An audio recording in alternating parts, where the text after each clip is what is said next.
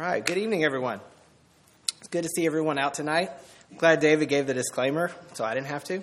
That I am not the regular preacher. And you knew that. You know I was preaching tonight. You still showed up, so that's pretty good. I'll tell you, I'm just going to assume, though, that you know I was going to be here.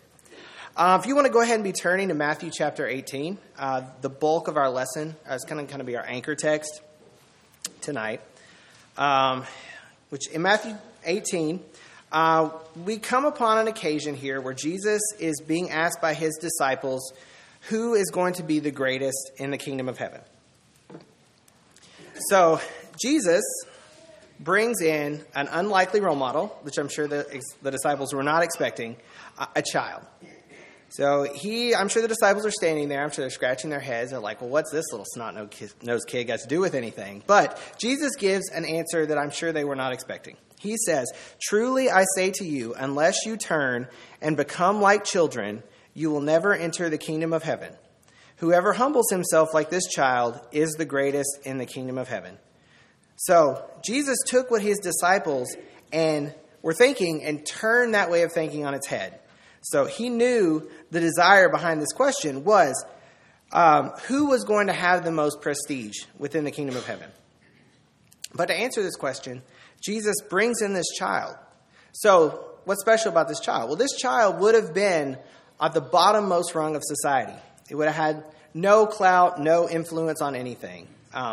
So Jesus is saying that if they want to be the greatest, they need to become like this child. So I'm sure the disciples are thinking, why? Why? What's so great about kids? Well, that's what we're going to talk about tonight, kids. But not in the way that you think we're going to talk about kids. We're going to talk about becoming like a child.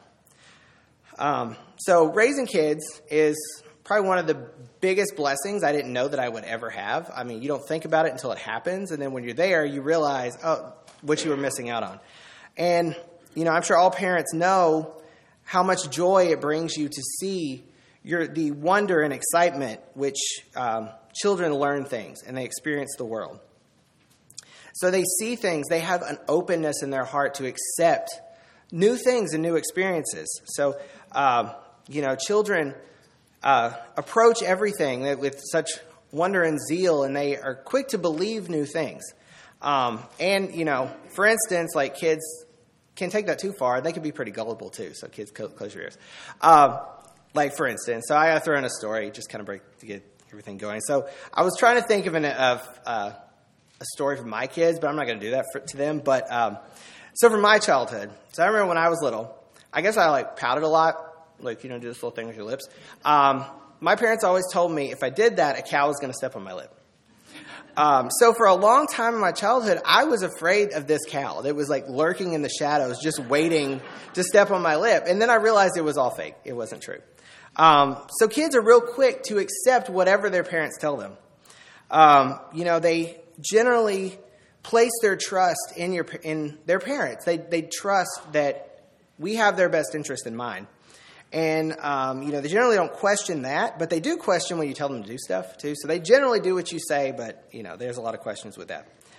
So there's so much we can learn from our children. And I believe that Jesus here is commending some traits that children implicitly possess, that especially we as adults tend to lose as we age. And I'm not saying that kids are perfect, because there are a lot of traits that kids have that are not great, and that's the ones adults usually keep. Those don't usually go away. But it's the good traits that we need to seek to regain. Think traits like purity, unquestioning trust and faith, and the teachability and the humility that kids have. So Jesus is saying here that these are all hallmarks of those to whom the kingdom of heaven will belong. So tonight I want to take a journey through this passage and explore some of these childlike traits that Jesus is talking about and he's presenting as he answers this inquiry to his disciples. So a few things I'm just kind of inferring from this, but there's a few that he specifically talks about. The first one we're kind of inferring from this is that children have not yet learned prejudice. So children, one of the beautiful things that you see with kids, especially young kids, is when they're introduced to a new child, they don't see, they might notice physical differences. And trust me, they're real blunt about that, but those physical differences have no consequence to them. All they see is a new friend. They don't see race. They don't see their socioeconomic status. They just see, oh, this is a new playmate. And God expects his church to behave in this way as well. So in James's letter, turn with me to the book of James, he addresses a situation in a church where they are not behaving in this way. So in James chapter 2, he tells them that this behavior is inconsistent with faith in Jesus Christ. So read with me in James chapter 2, starting in verse 1. My brothers, show no partiality as you hold the faith in our Lord Jesus Christ, the Lord of glory.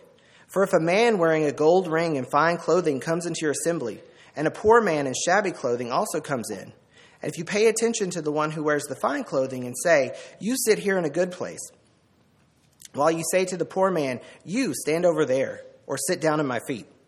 So in this hypothetical situation, which I'm sure is based on actual events that he's addressing, this church has two visitors. So there's someone who I'm, bringing it to today. He drove up in a nice car. He's got on really nice clothes, probably got a really nice watch.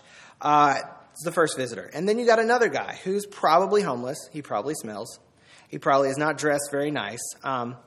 And everyone rushes to meet the rich man. They're there. They offer him the best seat. They say, sit here in this good place. But then the homeless man, they're just kind of like, well, you just go sit over there. Like, here, there's a good spot in the back row. Why don't you go take that one? So this church is looking through earthly eyes. They're not looking at these men with God's eyes. So he continues, have you not then made distinctions among yourselves and become judges with evil thoughts? Listen, my beloved brothers, has not God chosen those who are poor in the world to be rich in faith and heirs of the kingdom, which he has promised to those who love him? But you have dishonored the poor man. Are not the rich ones who oppress you and the ones who drag you into court? Are they not the ones who blaspheme the honorable name by which you are called? If you really fulfill the royal law according to the scripture, you shall love your neighbor as yourself, you are doing well. But if you show partiality, you're committing sin and are convicted by the law as transgressors. So they were acting as judge. They were giving preferential treatment based on the outward attributes of these men.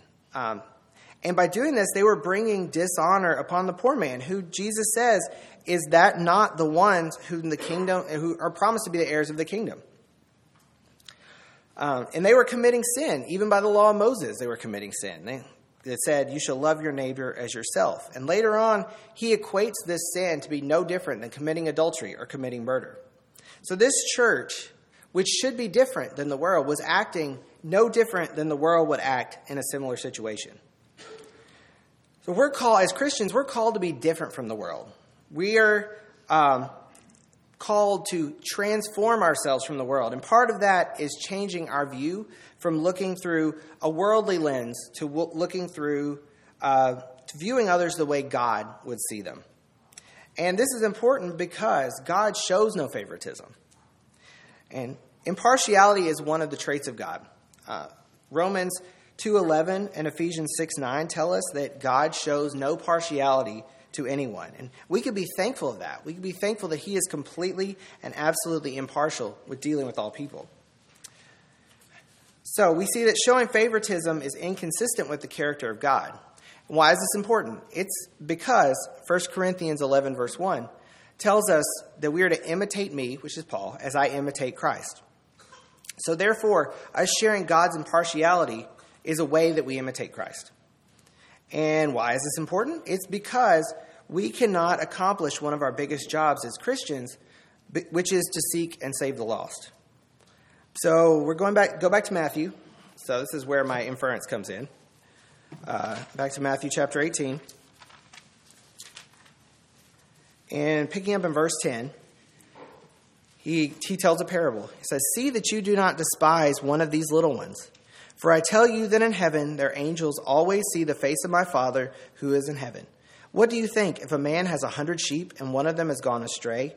Does he not leave the 99 on the mountain and go in search of the one that went astray? And if he finds it, truly I say to you, he rejoices over it more than over the 99 that never went astray. So it is not the will of my Father who is in heaven that one of these little ones should perish.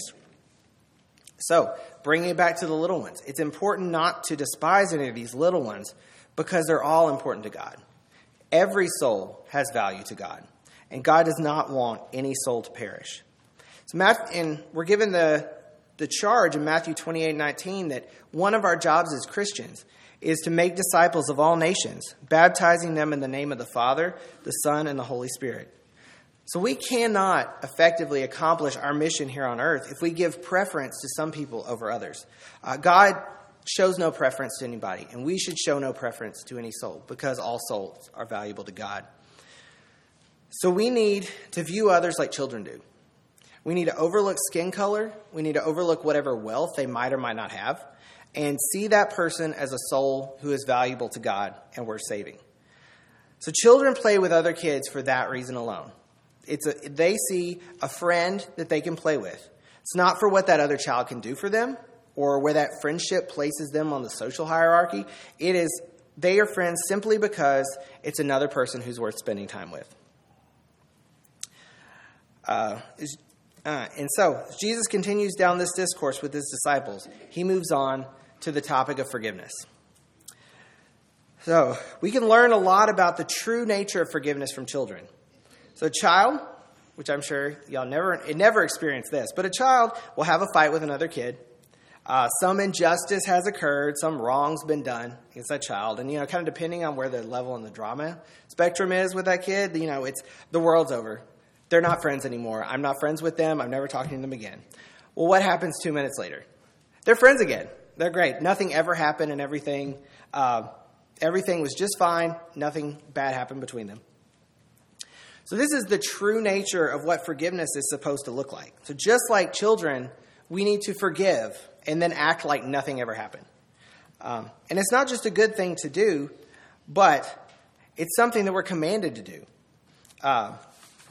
In Matthew 6:14-15, Jesus gives the command for us to forgive others their trespasses, because if we don't, God will not forgive ours.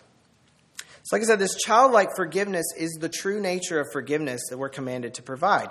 We forgive others, and then we move on and act like nothing ever happened. So this means that we have to let go and never hold any grudges. Holding a grudge is sin. In Ephesians 4:31, it tells us that we are to let all bitterness and wrath and anger and clamor and slander be put away from you, along with all malice. So all of these are traits of grudge holding. So what is a grudge but bitterness that you hold against somebody? Which bitterness leads to wrath, leads to anger and clamor and slander against others. So yes, we're commanded to forgive, but the good reason for that is because unforgiveness can lead to so many other sins. And then later on in this discourse in 18, Jesus teaches that there's no limit on how many times that we should forgive. Down in verse 23, or moving down starting in verse 21, Peter asked Jesus how many times we should forgive others. And he even gives what he thinks is a generous time. He said, I'll forgive him 7 times. But Jesus answers not just 7 times, but 77 times. So, of course, this is not a literal 77 times, but he's saying there should be no limit on our forgiveness of others. So, as we imitate Christ, we're called to take on this aspect of God as well, of God's character. So, just as there is no limit to God's forgiveness of us, we should have no limit in how many times we'll forgive others. So, in Luke 6:36, he tells us to be merciful, even as your Father is merciful. Ephesians 2:4 tells us that God is rich in mercy and saves us through his grace because of the great love he shows for us. So this is why we forgive. We forgive because we have love for others. And as we work to transform our minds to be more like God's mind, we'll start to view others the same way he views others, which is with a love for their soul. And as we take on this mindset, it becomes easier to forgive because we'll want to extend that same mercy that God has extended so graciously on us because he loves us. And this goes along with because we forgive because we have been forgiven. Ephesians 4:32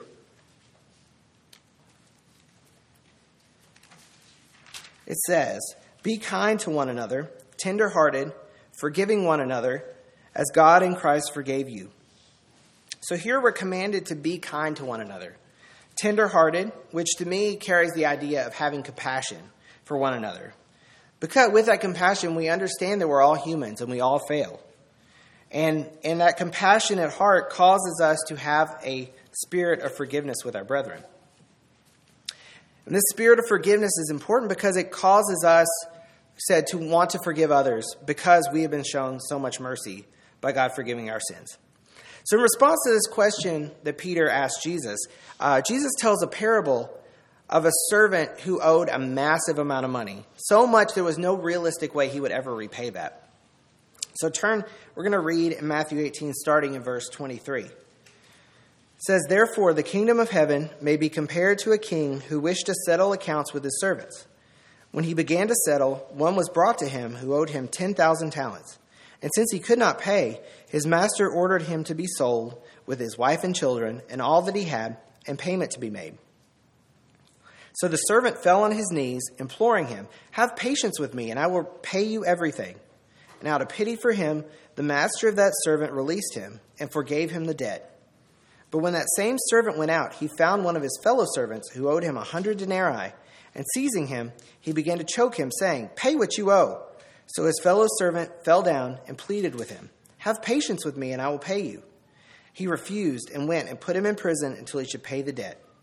When his fellow servants saw what had taken place, they were greatly distressed, and they went and reported to their master all that had taken place.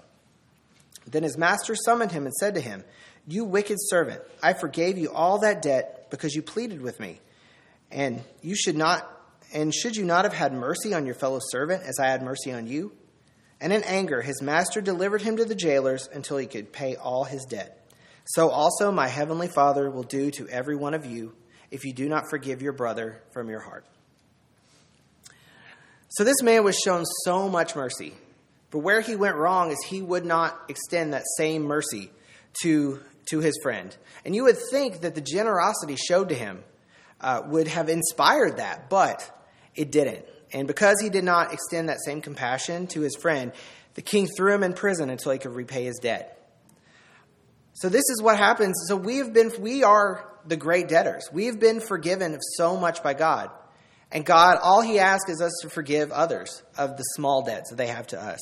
And he says, if we don't do that, so also my heavenly Father will do to every one of you if you do not forgive your brother from your heart. And I think that's the key there. The key words are from your heart. So not just say you forgive, but we must really forgive and let any anger and bitterness go. So we need to forgive like children. We need to let any ill will go and then move on to play together in harmony again. So after this, a period of time elapses. I'm not sure the timing here, but Jesus is yet again faced with a situation where the disciples are hassling some kids. I'm assuming some parents, it's in chapter 19, verse 13. I'm assuming some parents had brought these children to Jesus for him to pray for him and to pray for them and to bless them. And the disciples basically tell them, y'all need to go because Jesus is too busy to deal with y'all. But Jesus turns and rebukes them, saying, "Let the little children come to me and do not hinder them, for to such belongs the kingdom of heaven." So here again, for a second time, Jesus is commending a group of children. And, if Jesus says something twice, it's probably important. So, I don't know the timing between the first incident and the second incident here. But I do think it is placed here strategically because we'll see, I'm going to show that I feel like it has bearing on the next section that we're going to read that Matthew puts in order in his narrative. So after this, Jesus is going to encounter a young man who seems willing and eager to follow him. So read with me starting in verse 16 of chapter 19. "And behold, a man came up to him saying, 'Teacher, what good deed must I do to have eternal life?' And he said to him, 'Why do you ask me about what's good? There is only one who is good. If you would enter life, keep the commandments.' He said to him, 'Which ones?' And Jesus said, 'You shall not murder, you shall not commit adultery, you shall not steal, you shall not bear false witness, honor your father and mother, and you shall love your neighbor as yourself.' The young man said to him, 'All these I have kept, what do I still lack?' Jesus said to him, 'If you would be perfect, go, sell what you possess and give to the poor, and you will have treasure in heaven, and come follow me.' When the young man heard this, he went away very sorrowful, for he had great possessions. And Jesus said to his disciples, "Truly, I say to you, only with difficulty will a rich person enter the kingdom of heaven. Again, I tell you, it is easier for a camel to go through the eye of a needle than for a rich person to enter the kingdom of God." When the disciples heard this, they were greatly astonished, saying, "Who then can be saved?" But Jesus looked at them and said, "With man this is impossible, but with God all things are possible."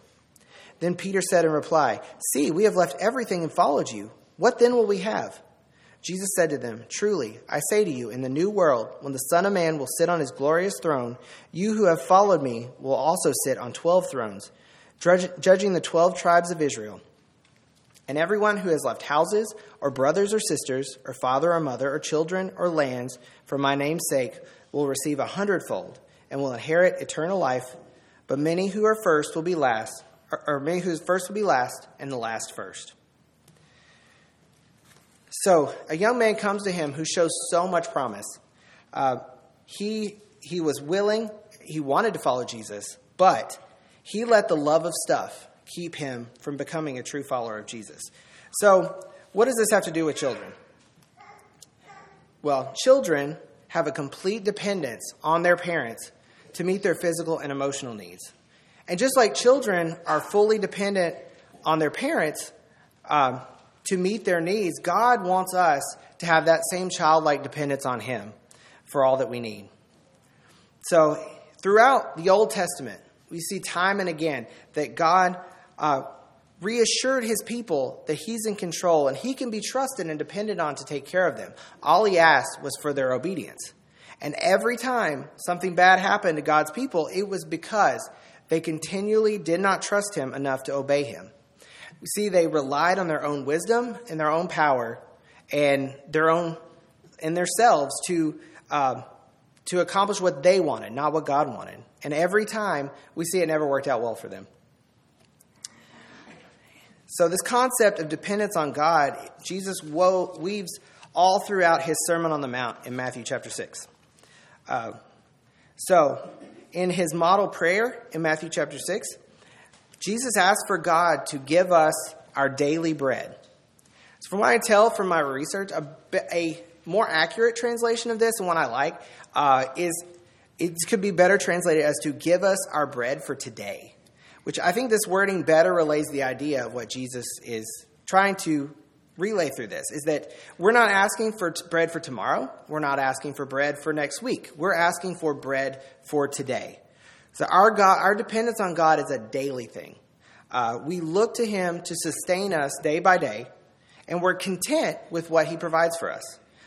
We're not looking for more. We're content with what we've been given, and we're content to trust in God's daily care of us.